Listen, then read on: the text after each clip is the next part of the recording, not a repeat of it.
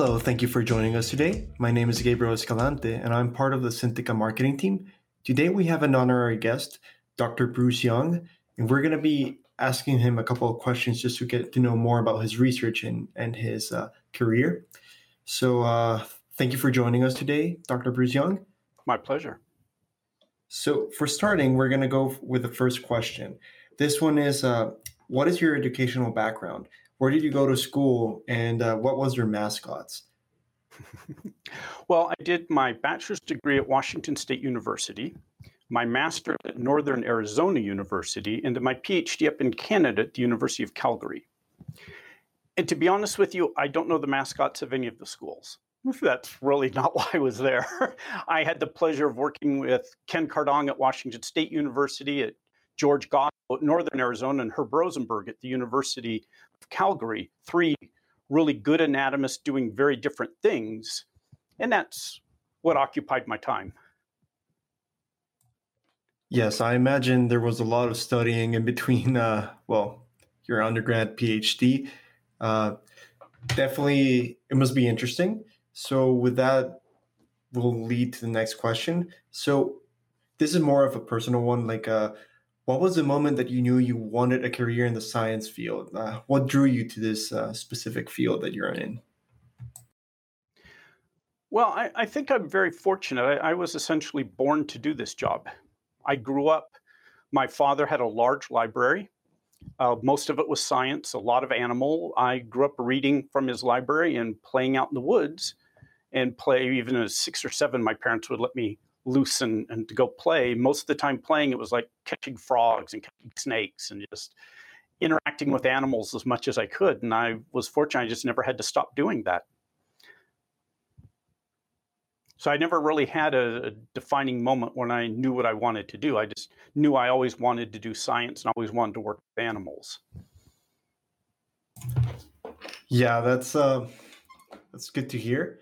Animals are definitely part of, in my opinion, animals are some of the beautiful things that you can find in this planet. I too am passionate about animals, and I, as a matter of fact, wanted to be a veterinarian in the past. But I found out that I'm allergic to cats and dogs, so I had to switch my career path. Understandable. But enough about that. So let's move on to the next question. So how did you get your job? What jobs and experiences have led you to the present position that you are currently at? Well, I'm currently a professor of anatomy at the medical school where osteopathic medicine was founded. And that's a great thing if you're an anatomist, because anatomy is kind of the foundation of osteopathic medicine. So this is, I think of this as kind of the cradle for anatomy in medicine. So it's a perfect fit for someone who loves anatomy. And I'm very fortunate here that it's a pro-research environment. I mean, it's a good example of that. It took me let me house adult alligators here. And that just gives you an idea of how cooperative and encouraging they are of research. So I was looking for an opportunity that would really allow me to diversify and expand my research while allowing me to teach what I love, which is anatomy at the highest level possible. And this opportunity really was perfect for that. I had worked at a number of institutions before, always teaching anatomy with some and doing varying degrees of research. This was just kind of a nice thing where my needs aligned with their needs, and it's been a really wonderful fit so far. Thank you for that answer. Very concise. Let's dig in a little bit more on about your research. What would you say is the real world application of your research? What makes your research so important? We're just curious to know about the details, and you definitely have a very rich background in the science. And as I can see in the back, you're passionate about research and, well, crocodiles in this case. Well, my passion is much more for the research than the crocodiles, frankly. What I'm particularly interested in right now, and the focus of my lab, is to understand the fluid dynamics of the cerebrospinal fluid. This is the fluid that bathes nourishes and cleanses the brain and the spinal cord. And we know it plays a critical role, but the interesting thing is we don't know, and when I say we, I mean science as a whole, we don't understand how the fluid moves around. We're not clear completely on where it's made and where it's absorbed in the body. And I mean in humans or anything else. At the same time, we understand more and more now that the cleansing function of the CSF is something we probably misunderstood. So, for example, there's been a lot of recent claims that even diseases like Alzheimer's may actually originate. If it's not essentially percolating through the brain appropriately, it may not carry enough waste away, and it may be the buildup of those wastes that lead to Alzheimer's. More and more mathematical and physical modeling of the CSF suggests that a lot of other neuropathologies, things like cerebellar herniation and syrinx formation in the spinal cord, may ultimately be due to disorders of the cerebrospinal fluid. So there's a lot of really interesting work to be done. The challenge is, of course, it's mainly medical applications, but in some ways, this is work that's hardest to do on humans. To get real good data, you want to have direct recordings of the cerebrospinal fluid. But that means drilling through the skull, implanting things around the brain, or doing really deep surgery and implanting things around the spinal cord. And obviously, we can't do that to humans in most circumstances. There are a few direct recordings we can take of patients that have suffered, say, a traumatic head injury where the skull's already been compromised, but then their system's a little abnormal just because of the unfortunate trauma they've suffered. So I prefer, instead of trying to look at the little bit of human data we can get, I prefer to use an animal model. And after consideration, I felt that the best animal model for my surgical work would be the alligator. And that may sound like a really odd connection, but we've known for a long time from our work with humans that the physics, the influence of the CSF comes from two things. One is our cardiac output and the arterial pulsations. When little arteries in the brain pulse, with each heartbeat, it causes the CSF to pulse. You could see that if you remove a little bit of the skull, you can watch the dura, the membrane that surrounds the brain and holds in the CSF, the dura will pulse. So we know that cardiac output plays a role. More recently, we've had pretty good evidence that the ventilatory cycle plays a role. So every time we inhale and exhale, the CSF moves a little bit. But on both of these, we don't really understand how. It turns out that among all the vertebrate animals we know, alligators have the most plasticity in their cardiac output and in their ventilatory output. An alligator, unlike us, can just decide to hold his breath and do so for hours. And he doesn't have a lot of compensatory mechanisms. Well, if you want to understand how ventilatory cycle influences CSF, this is great. Because what I could do in the middle of my surgery is I can just turn off my ventilator and stop all airflow, stop all ventilation, and my alligator's great. He could do that for hours. If I was doing this on a cat or a dog or a mammal, I just don't have that flexibility. At the same time, the alligator has a unique set of valves in its heart, as well as unique valves outside of his heart that allows the alligator to consciously redirect blood flow through his body. He can choose, and I mean that term literally, he can choose not to send much blood up to his brain. It's a very unusual system, but associated with that, he has a lot of tolerance for things like hypoxia that mammals don't have. So again, it's a great research model, because if I want to tease apart the cardiac influence from the ventilatory influence, I can literally go in surgically and just stop all the blood flow to the brain and record for a while what's happening. So for those reasons, predominantly, I've been focusing my work for the last several years on understanding the cerebrospinal fluid of the alligator. That's fantastic. I was not aware that alligators were able to do such complex decisions, I would say. I'm not sure if it would be called decision, but wow. That's, I don't know the right term for it, but we know they are voluntarily controlled valves. It makes sense for the alligator's point of view. If he wants to, say, grab a prey item, which is what they'll do, then hold it underwater for hours and drown it, he can do that, and he will redirect the blood so it's not going to his lungs because they can't use them underwater, and share it with the rest of his body. And so it is, for lack of a better term, kind of a conscious. These valves are actively controlled by the alligator. It's not a reflex action. So it's a very fascinating thing. Yeah. Would you say that that was the case in Florida back, I'm not sure which year it was, but it started to snow and the alligators were in some state of, I'm not even sure what the word is. Like they just got their snouts out of the water and like, yeah, you know what I'm talking about. Oh, I know exactly. It was such an amazing evolutionary scene because, we tend to think of animals as learning their behaviors and learning their coping system, where these alligators were. It hadn't froze like that in decades.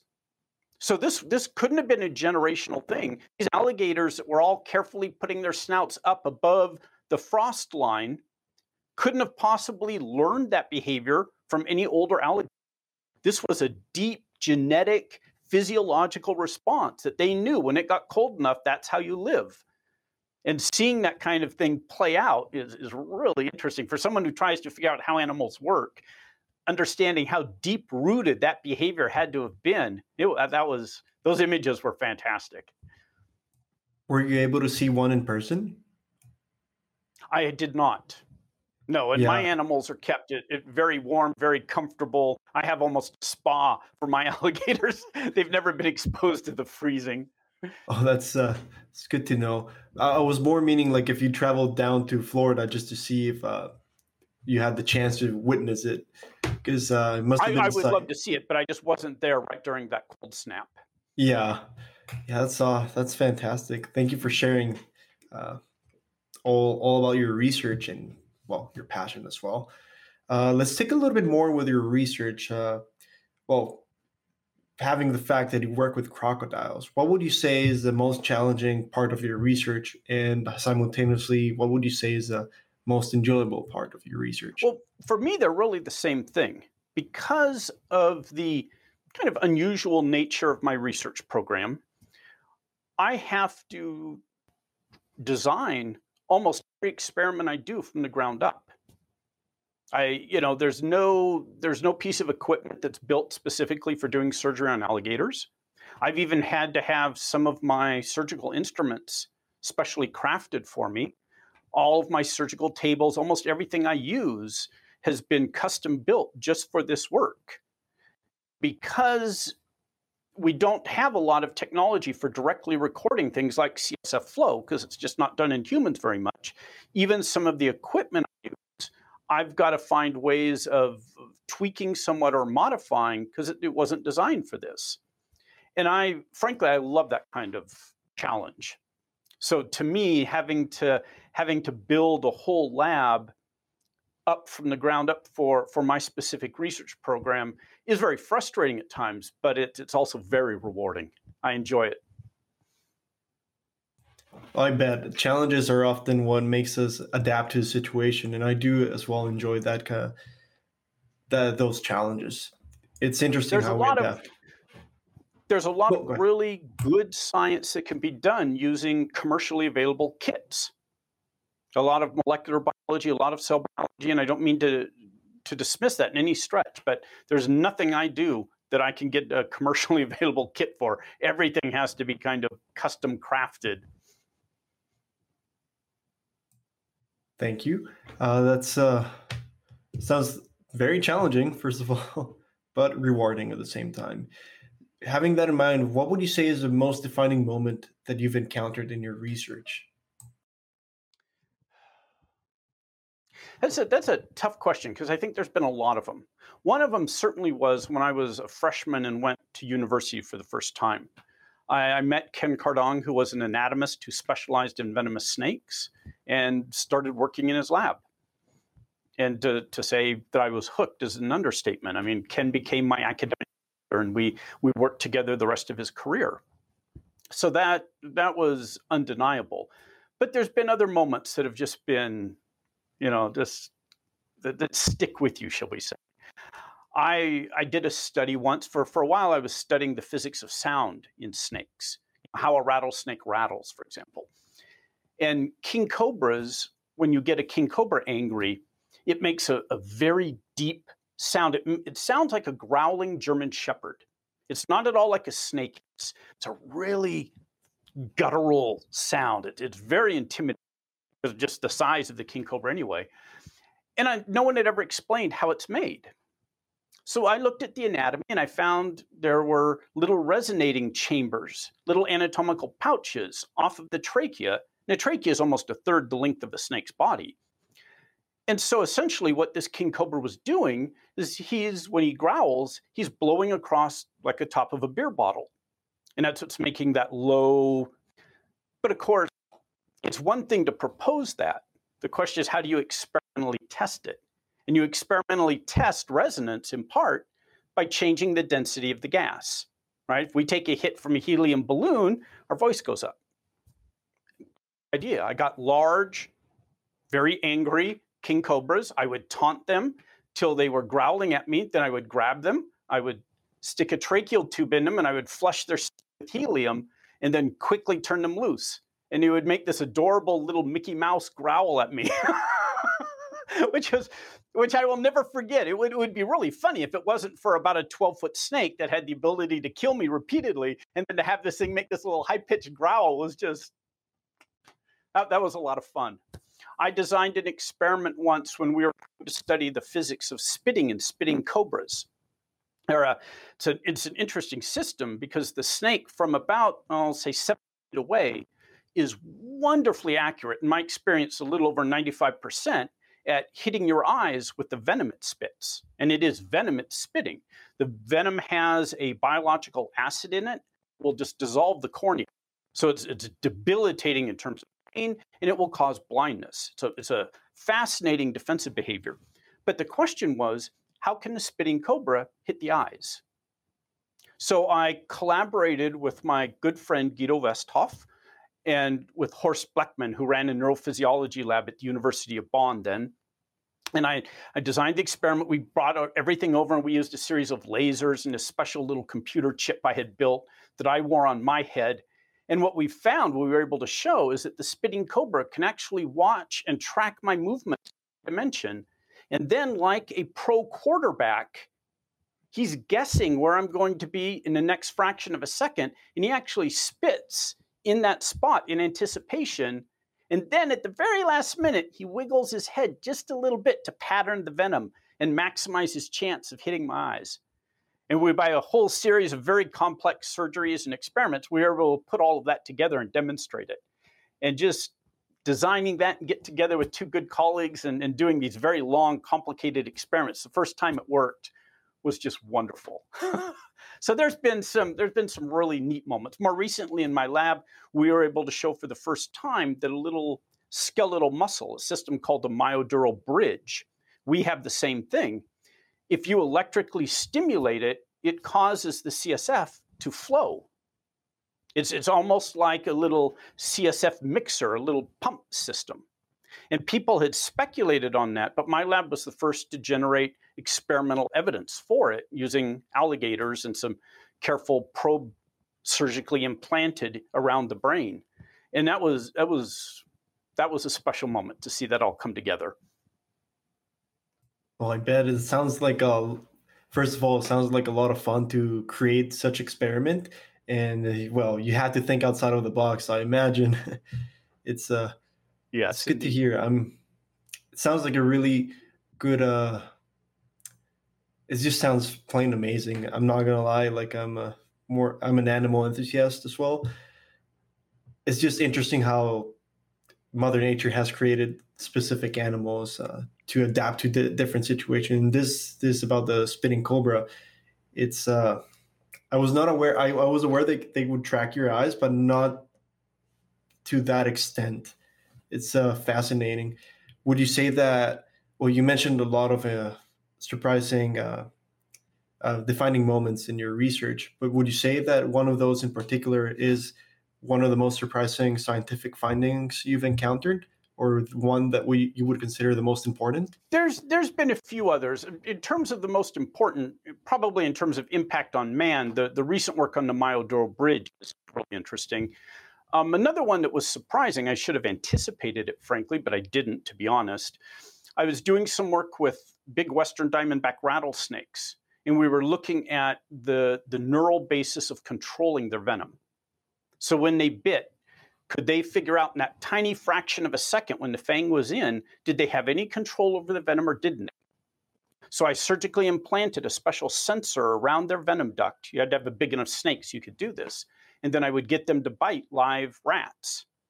What I found was fascinating. After they struck, as the venom was injected, then they literally kind of created negative pressure and sucked material back up.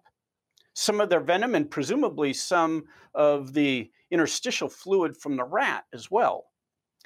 It kind of makes sense. Their venom gland is almost like a pipette bulb. So it's a blind ending system. So if you squeeze it with muscle and then relax the muscle, there should be some negative pressure. But no one had ever thought of that. And that experiment's still the only time anyone's ever figured out a way of directly measuring and watching the venom flow through the system. I should have thought that there was going to be negative pressure, but I freely admit I didn't. It was all of a sudden to see it on the traces. It was like, oh yeah, of course. And that was a lot of fun.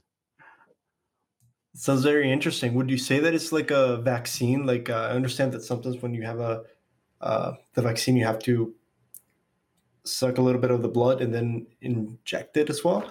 Would that how it would be, or not really? Because it's probably not quite the same thing, because that's often done just to make sure you're in a blood vessel. The snakes don't care if they're injecting into a blood vessel or not. But the neat thing about it is it may play a real big role in some of their sensory systems. You know, the rattlesnake has the ability to inject into a mouse in the field and then just let go and track the mouse later on.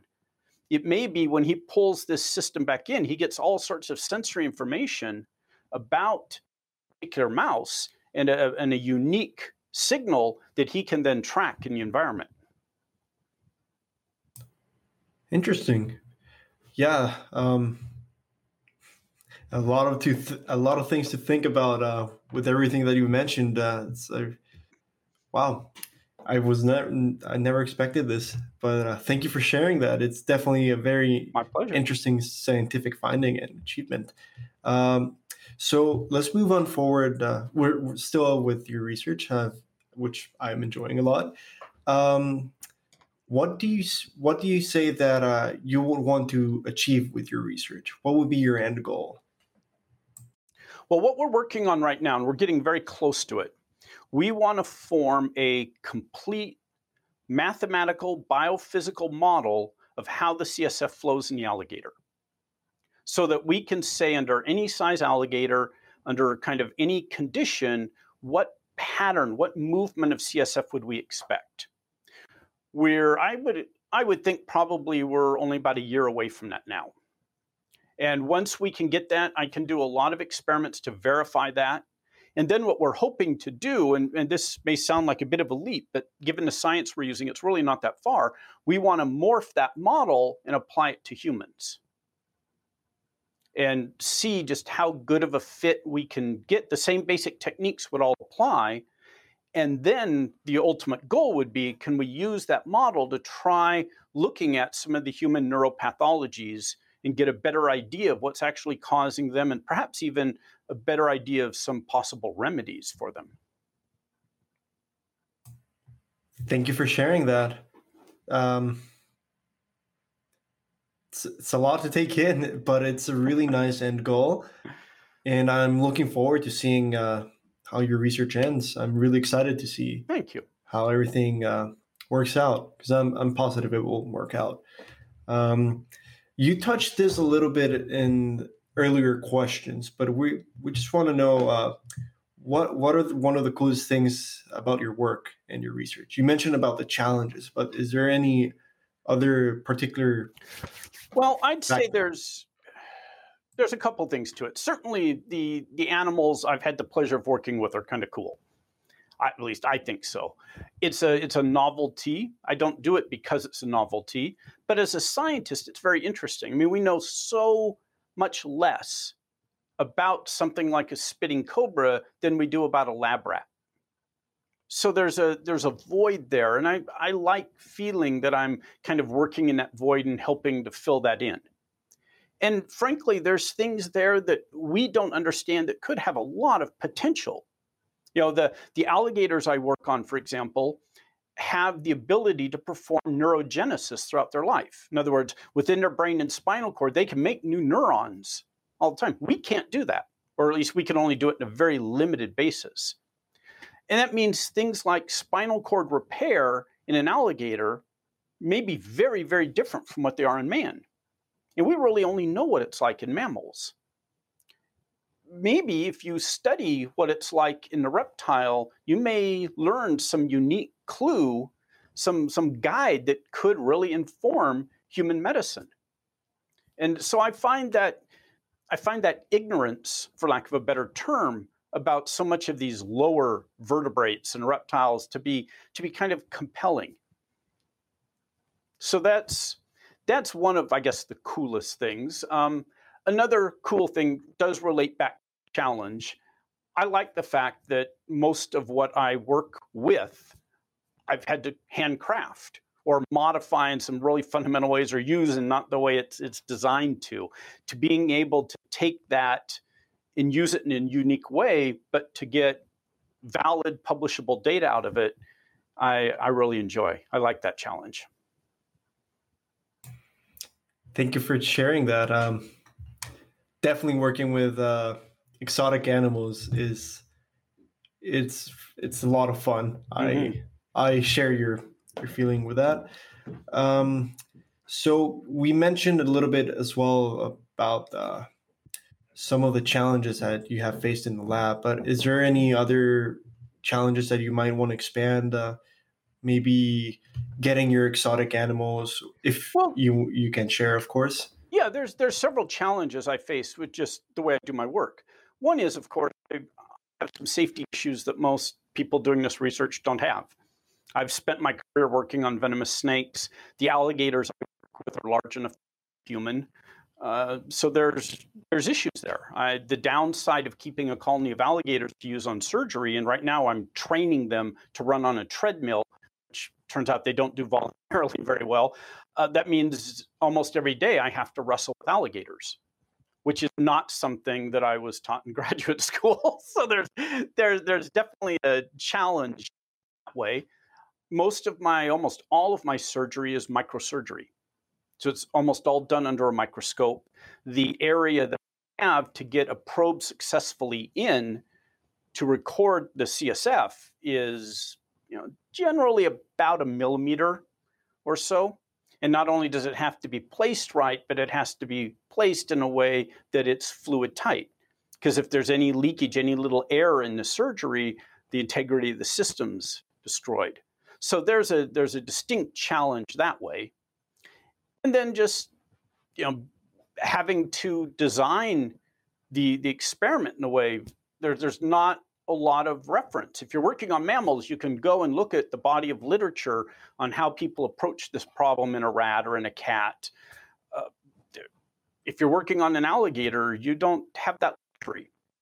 Something as what sounds as simple as figuring out the surgical approach I'm going to take to implant my probe, there's no guide for that. So those are kind of the biggest challenges to my work. Would be like a do-it-yourself in a matter, yeah. Yeah, I enjoy that, but there's no question that it's a challenge. Definitely, I can imagine. It's yeah, no, I can't imagine. I take that back. It's a lot of fun though.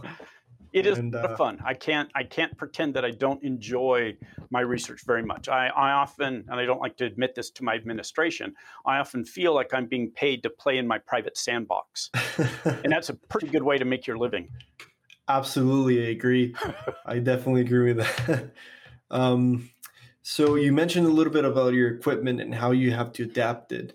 Would you be able to expand a little bit more on what kind of equipment you use in your lab? Well, I have a lot of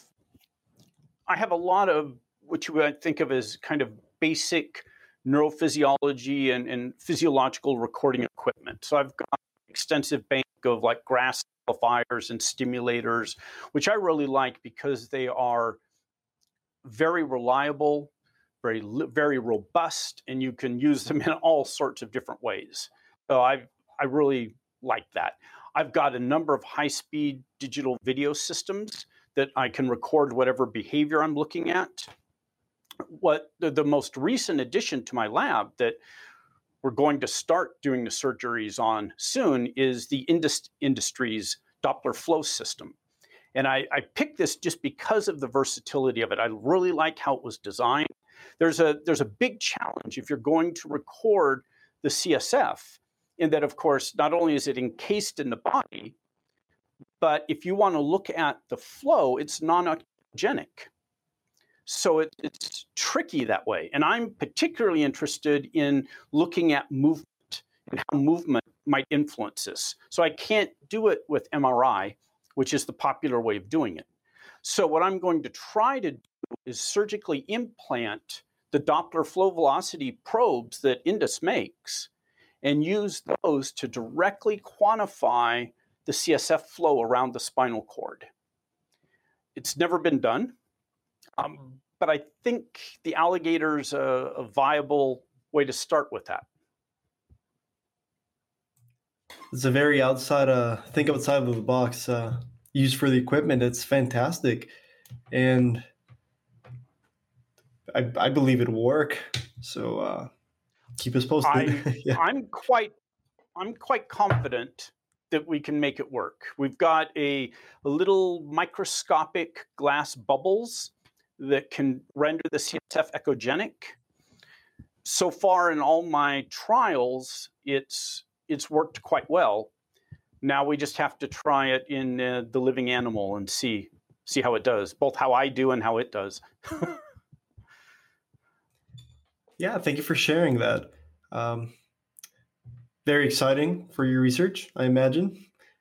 Let's move on for maybe an advice for young people that are interested in a similar career path that you're in. What would you tell them? Or what would you tell yourself in the past? It may not be the most popular advice, but I kind of follow Hardy in his classic A Mathematician's Apology, if you're familiar with it. And that is to say that curiosity, follow your curiosity, follow your passion. There's oftentimes such pressure in science to make sure that you can justify what you're doing and that it's highly fundable and it's directly related to something else. I think you're better off following what you're excited about and let your own curiosity. If you're a good scientist, your curiosity will lead you to things that are of value to other people. And I think that's all science really should be doing. Yeah, thank you for the empowering words and very wise as well. By any chance, do you have a role model that you looked up or you still look up to? For me, as an example, is Steve Irwin, or was Steve Irwin. And he definitely helped me out in how I shaped out to be. Like I love animals and I care for them, and just I'm curious to know if you have any role models. I don't know if I'd call them necessarily role models. I'm fortunate that I work with a number of research collaborators that I genuinely admire. They have different talents than I do and different perspectives on things, and we generally work quite well together. The individual who had the biggest influence on my own career was Ken Cardong at Washington State University, who I met when I was, I think, 17, and who really shaped my future career path. Yeah, thank you for sharing. Your, well, how do I say it? Well, thank God this is recorded, so this can be edited out. Yeah, thank you for sharing, about your past. And, if I Yeah. could skip a direct role model and look at kind of history, the anatomist that I would love to be, I'm far short of this, would be Thomas Henry Huxley. I mean, just his towering intellect is far beyond mine. His influence at his time was just amazing.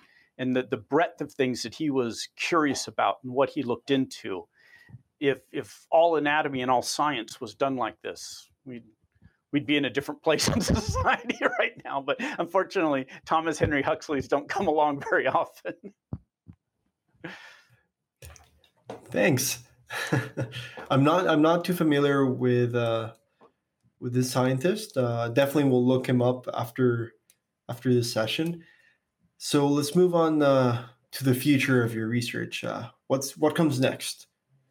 Well, like I say, we're going to move a little more into what's called computational fluid dynamics. So start the mathematical and biophysical modeling of how the CSF moves.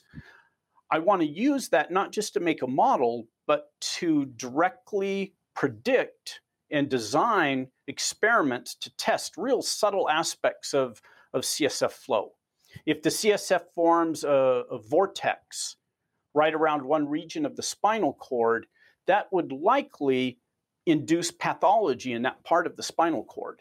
Being able to predict that and then demonstrate it using something like a Doppler flow probe system, where we could show the dynamics of the flow pattern, would be really powerful. So that's where I would predict probably for the next 4 or 5 years, my research program will be focused on. Getting that model created, verifying it, expanding it, kind of using it as robustly as possible to inform and direct some of the next experiments. Thank you. There are big plans ahead then. It's good to hear. There are. It's good to hear for your research. So we have reached the end of our video, and I would like to thank Dr. Bruce Young for sharing his experience, his research, and definitely wise and empowering words for future generations. Thank you very much for joining us today, Bruce. It was my pleasure. Thank you.